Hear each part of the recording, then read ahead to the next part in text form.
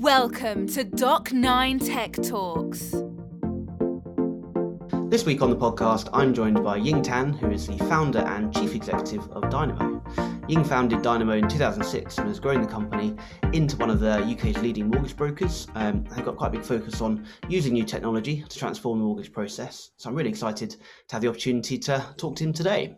So firstly, Ying, thanks for joining us. Do you want to start by giving us a bit of background about yourself and Dynamo? Yes, certainly. And thank you. Really delighted to be here on your podcast, Mark. And thank you for inviting me and allowing me to kind of tell you a bit about my story and where we come from. So, so I guess it starts in probably 1996, really, when I graduated from university. My background is ex-investment banking, Deutsche Bank, UBS, Goldman Sachs. I'm very proud of being one of the youngest vice presidents of Goldman Sachs, also a qualified accountant. So I'm not your typical mortgage broker, but I kind of stumbled on mortgage broking, I guess, when I quit investment banking in 2001. I became a full-time property landlord, built up quite a substantial property portfolio. But I encountered lots of different headaches in that I was going to my mortgage broker, tell them what to do, when to do, and how to do it. And I thought, blimey, if this is the best the mortgage world can offer me at the time anyway, then I should set up myself. I knew I didn't want to go back into the city. I missed the buzz of the city, but I also knew it was time for me to move away from just being a landlord and a developer, because I was still in my mid to late 20s. I'd done a lot of property projects and I'm dealing with tenants, with builders, etc. But I missed the buzz of kind of an office role, so to speak. So I did that, and I set the business up in 2006. Me, myself, and I. In a small Regis office in Guildford, and I grew it very quickly in the first couple of years. 2006, 2008 was really booming. Credit crunch hit. We got to about 30 staff, downsized about 3 or 4, and I was at a crossroads. Do I continue? The other directors at the time decided, this wasn't feasible or economically viable for them, so they moved on. So I acquired the whole business and decided to pursue my dreams and continue to grow it. The first few years were really tough, not wanting to get the violin out, but, didn't pay ourselves. It was very touch and go whether the business could be sustainable. I was lucky enough, I had my property portfolio that was yielding good rental income. Interest rates were low, so I was able to bankroll my modest lifestyle via rental income. But I still had the vision of growing the business, and there was definitely a market for it. And as the market started to return to normality, we kind of grew. And I guess at Dynamo, we're very much a dynamic, entrepreneurial, innovative organization. We're passionate about people, clients centric. We've got over 2,000 5-star Trustpilot reviews. And we're very proud of the culture that we built. I think that's one of the things that people in the industry always comments on when they come to our office, pre-COVID, that the buzz and the environment is really second to none. And we're very proud of our academy. 95% of our staff that have joined us are people who have joined from non-financial services background. So we take them on whether you're an MBA graduate from Harvard, we get very few of those, or a burger flipper from McDonald's, we get a fair few of those. We're likely to give you the opportunity if you've got the right mindset and attitude. And that's the key, if you've got the right mindset and attitude, because we can train how mortgages work. It's not a particularly complex subject, but it's a lot harder to kind of teach the mindset and attitude. So we take people on, train them through our academy, and then hopefully turn them into great mortgage consultants. We've got some great stories of ex-policemen, barmen, waiters and shop retailers, and have gone and built great career. And I guess fast forward a little bit further, Dynamo was previously called the Buy to Let business, and we rebranded in about 2 years ago now. We got investment from Countrywide, which was a FTSE 250 business at the time. The rebranding was something that I was very keen on doing for two reasons, really. One, to kind of showcase that we are more than just a buy-to-let broker, which we certainly are. We've got a strength and presence in the residential sector now, commercial, second charges, life insurance, GI, et cetera, And sometimes we were a victim of our own success because our DNA is very much buy-to-let. But we wanted to showcase a bit more about that. But also, I wanted to evolve into our name when we started our digital transformation journey to move away from this just we're a buy-to-let telephone-based broker, when a lot of what we've done is just technology driven, and we wanted a name which could reflect that a little bit more. And when the opportunity came to rebrand to Dynamo, I grasped it with both hands and haven't looked back, and very proud over the last year or two we've ratified those decisions. One, we won the best overall broker at Mortgage Strategy Awards, which showcases that we're not just a one-trick pony with buy-to-let. And secondly, We won a technology and innovation award at a national award recently, which again showcased our kind of improvement and advancement in technology. So hope I haven't gone on too much, but that's a little bit of a background about myself and the business to give some context to where we are today. And, we now have, one of the largest mortgage brokers in the UK, do £3 billion of mortgage business across the direct to consumer side and the B2B side. We're a mortgage club as well as a packager. So we've got a number of different strings to our bow, which allows us to keep ticking over. Cool, that's a good one. I know there's a lot of history to unpack this. It's a good summary. So I guess the key thing there is that you've been on the journey from startup and now a really well established incumbent, I guess. I've no doubt seen over those years some of the false storms before in terms of mortgage technology innovation. From your sort of point of view, how do you see technology changing the mortgage customer experience in the coming years? It's key. Ultimately, we are all in business to get the best possible customer journey. And that is, if you remember the story I was just saying, it was my poor experience as a customer which forced me to set the business up. So that's clearly important. And I think technology it absolutely has to, change the customer experience. The word API has been floating around for about 4 or 5 years now, but, reality is whatever you called it, we've been using APIs for many years. We get our leads originating online and they inject directly into our system. And I guess, an involvement of that is to kind of get our data in our systems injecting into lender system. That's nothing new. That was around with a couple of platforms in the early days, but I guess the credit crunch stopped a lot of the development and technology when businesses were struggling. But certainly in the last 4 or 5 years, with the arrival of some really big VC and PE money, that's really kind of kickstarted things again. But I think in answer to your question, technology, will absolutely change and is already changing the customer experience. If you think of AVMs during the pandemic, we're still in a pandemic, but lockdown 1, it took a while, but the speed at which lenders started embracing AVMs and desktop valuations, was amazing. And the question is, can we build from that?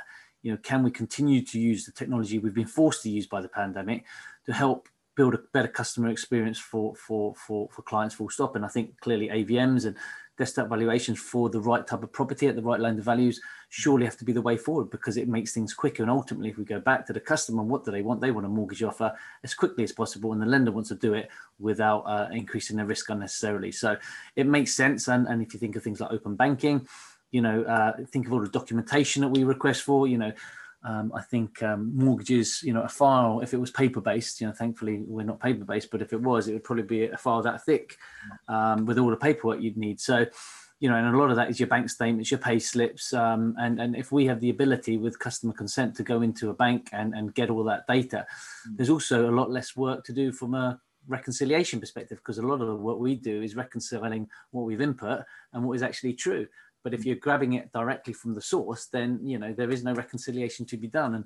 And, that's going to be massive. So then, right at the beginning of the spectrum, digital ID, you look at the likes of the challenger digital banks like your Monzos of the world. I signed up for one, and you can literally just record a 30-second video, and it's all face driven and voice recognition, and take a picture of your passport and it takes that away, and you don't have to send originals in. And this is already happening. It's a case of how long it takes and who evolves, rather than if disruption is going to happen. Disruption is already happening. Disruption will win, because it's not just about replacing the humans. In fact, it's far from replacing the humans. It's making the humans better, faster, more efficient.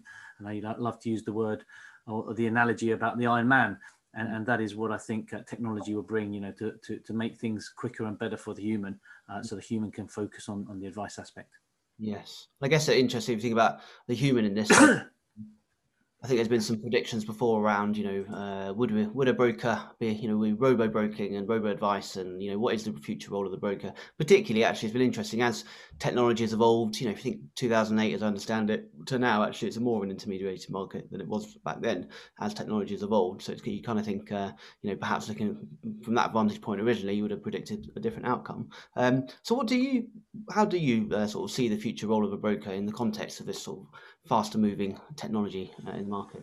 Yeah, I mean, in the short to medium term, the broker is absolutely still an imperative part of the process. I think what the technology will allow is to make that broker be a bit more time rich, which most brokers will tell you they're very time poor at the moment because of the duplication of work, the photocopying, the the scanning, the uploading, and all the paperwork. So if we can bring technology in that will make us more efficient, it allows the human, the broker, to focus on increasing their productivity, and therefore, from a business perspective, writing more mortgages, and from a customer perspective, allowing to add value to that customer more, to focus on the advice aspect more than just the data gathering aspect. And I think that is definitely the way, the future has to go, because it's not common sense. You don't need fintech to be told that. Before that word was even invented, in 2006, when I set the business up, that was the objective, to build a smooth journey from cradle to grave. Ultimately, they've just wrapped that up now and they call it fintech. But that objective has always been there, getting technology to help, direct the focus. So I think, the broker is very much here to stay. I guess long term, long term, if you're talking about 10, 20, 30, 40 years, who knows? Humans, if you watch all the great tech films and sci-fi films at the moment, humans could take over the world and do operations and run the country. So if they can do that, I'm sure they can do mortgages as well. But I think in an immediate term, or even the shorter term, I don't expect robo advisors to take over the human advisors. They'll be working in conjunction with, to make the humans better and faster. Yes, that we do a lot of work with brokers and lenders, and consistently when we do user testing, that element of the human advice is still really important to people, given particularly first-time buyers, given the size of their kind of commitment, etc. But it's all around the other stuff, like why have I got to send in ID in the post? Why have I got to send my bank statements to another, not just to the broker, then the lender, but also then when the solicitors doing their due diligence, etc. There's a repetition here. So I guess that's we do a lot of stuff within the mortgage market, but we're not directly in the mortgage market. And as a semi-outsider, I guess it is always, as you said, from 2006, it's kind of obvious how this should work in terms of plugging the various parties together, but it hasn't really necessarily happened to date. So you mentioned 2008, the financial crisis, obviously that had an impact in terms of investment in IT. What do you think the key reasons are that the industry is just a bit behind others, particularly insurance and others, where just passing of data electronically between parties is a lot more commonplace? I think lending in mortgages is such a established mechanism that it's very difficult to turn an oil tanker. And the majority of the players in the market are big established players with proven records that do things a certain way. With the challenger banks coming, they've been able to evolve, and that's forced the bigger guys to evolve. But I think banks make such big decisions, and it's a lot of money, and I think they are, it's difficult for them to quickly change, because the benefit is not necessarily for them, because at the end of the day, all the work that we do as brokers, they kind of don't mind as long as they get the application, right? So where, there's not the clear, obvious incentive for the banks to invest this amount, millions of pounds of money to evolve. And I think from a broker perspective, we're there thinking, okay, well, there's lots of things that need to be done, but you need everyone to on board. Even if I've got an agreement with one lender to not take original ID, for example, it's pointless if 90% of the other lenders don't. And having so many different variables, because you sit in the middle there with lots of different paths to different lenders, getting that all to align when the biggest winner is the broker who's doing all the work, yet the biggest amount of work is probably need to be done by the third parties. It makes it very difficult. We will get there, but I think that's one of the reasons why, there's so many different parties involved that it's taken so long. It's not just as straightforward as changing customer habits, like Amazon, changed customers' habits. People went online, they did a couple of clicks, and before you know, you got something on your doorstep. They're in control of that, because they can sort the deliveries out, they can sort the nice websites and the user interfaces out. But with mortgages, the digitized mortgages requires lots of different parties to be involved. And, with all the intent in the world of a kind of a tech-based fintech type mortgage broker, you might have this clear vision, but if others don't have that, you can only do so much with your systems. I guess that's, you're starting to see, your platforms like, your 27 Tech Apply and Mortgage Brain have a product, and Iris and the Connect, etc. I guess that role of the intermediary trying to, from a technology point of view, becoming increasingly important. I think it's been a bit, there was a lot of excited talk 2 years ago when these things first started. Obviously, MTE's been around for a long time, but yes, MTE's been around ages. I mean, that is effectively it. The whole purpose of MTE was to do that. You enter at one place and it goes and shoots off into the chosen lenders. It does seem, particularly in the last year, that perhaps we've reached a tipping point where I think nobody's going to really forget the lessons of particularly lockdown one and that rapid innovation everyone had to do to work from home, and adopting ABMs and not requiring wet signatures for those that did, etc. Well, the irony is, if there is anything that ever comes good out of COVID, is probably the fact it forced players to innovate and to become a little bit more tech savvy, and it probably made more quicker, speedier, decisive decisions than any CTO could have ever hoped for. So I guess if we dial back to your sort of platform, working with this ecosystem, it's a complicated space. There's many different parties, but I know you've been thinking a lot about technology the last few years and investing in it. Do you want to give us a bit of an overview of the Dynamo platform and what it does and how you developed it?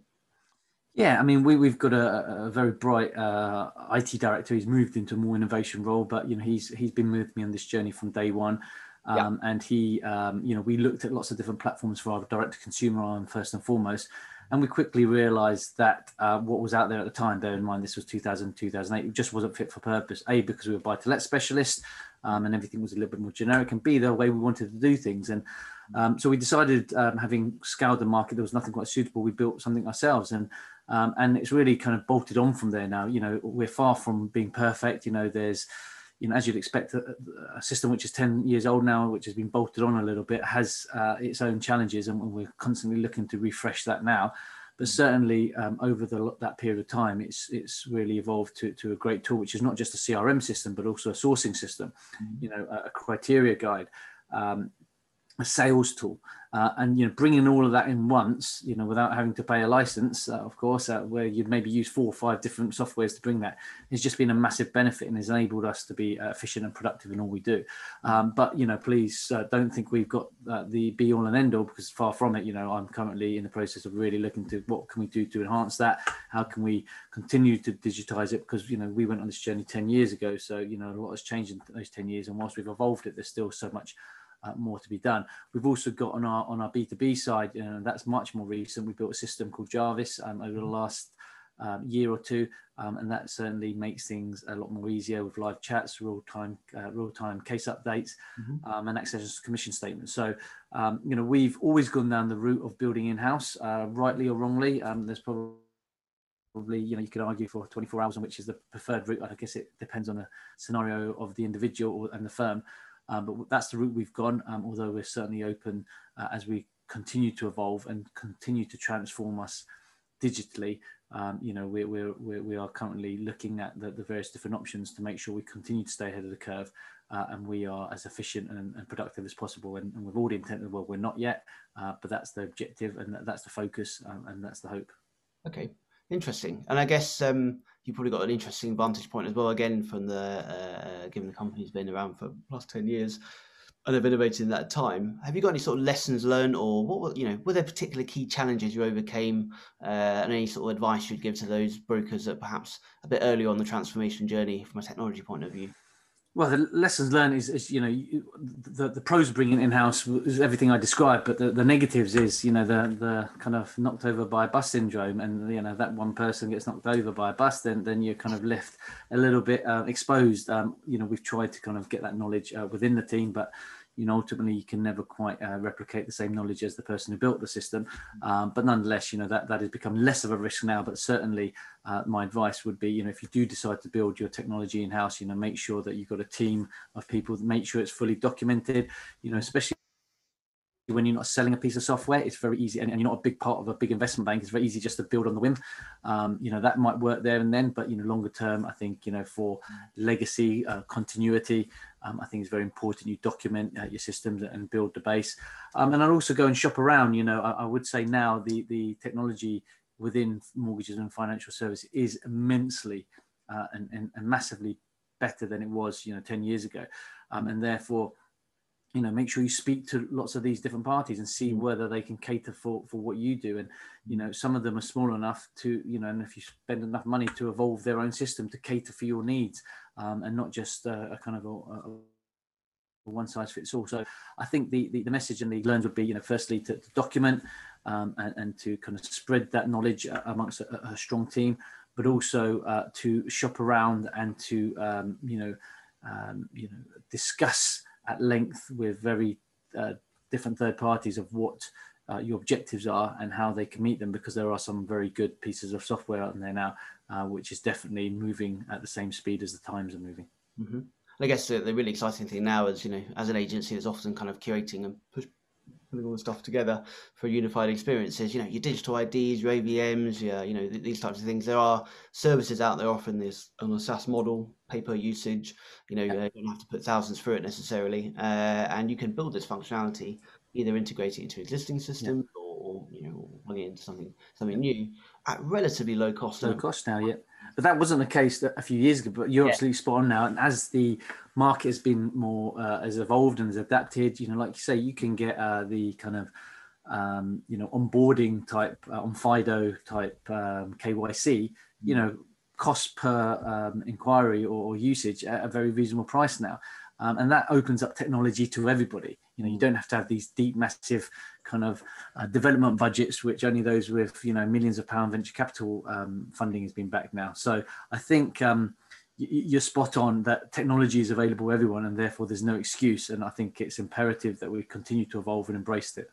Yes. I guess to go back to your point, I guess the barriers often now, there are technology barriers naturally, but, from a business sense, it's actually around, okay, you could take your digital ID at the beginning of the journey with a broker, but ideally from a customer perspective, I don't want to then have to give it again and again to different parties. So it's right. that, can you tokenize it and pass it along down the chain? It's that kind of, maybe it's technical to a degree, but it's kind of non-technical, it's more business focused kind of. It's more business focused. I think technically it probably can be done, but it's whether those people that need to see it, the solicitors at the back end of the process, the lenders, will they accept it? There's no point you doing all this great tech at the beginning to get their ID, but actually the lender wants you to have seen the original passport.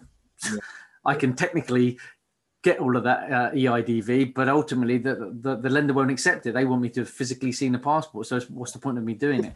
And then again, you go to the solicitor at their end, they want to see it themselves for their own eyes, because they can't rely on what you've seen. So this is what I'm talking about, which is why the whole process is a lot harder, because it's not just reliant on what is within your own gift, within your own business. And then I guess there's the other thing, from a regulatory point of view, and that we are starting. There's been a few kind of government initiatives around digital ID as well, and I think I'm always an optimist in life. It does feel like momentum. AVMs has kind of really taken off in Western, etc.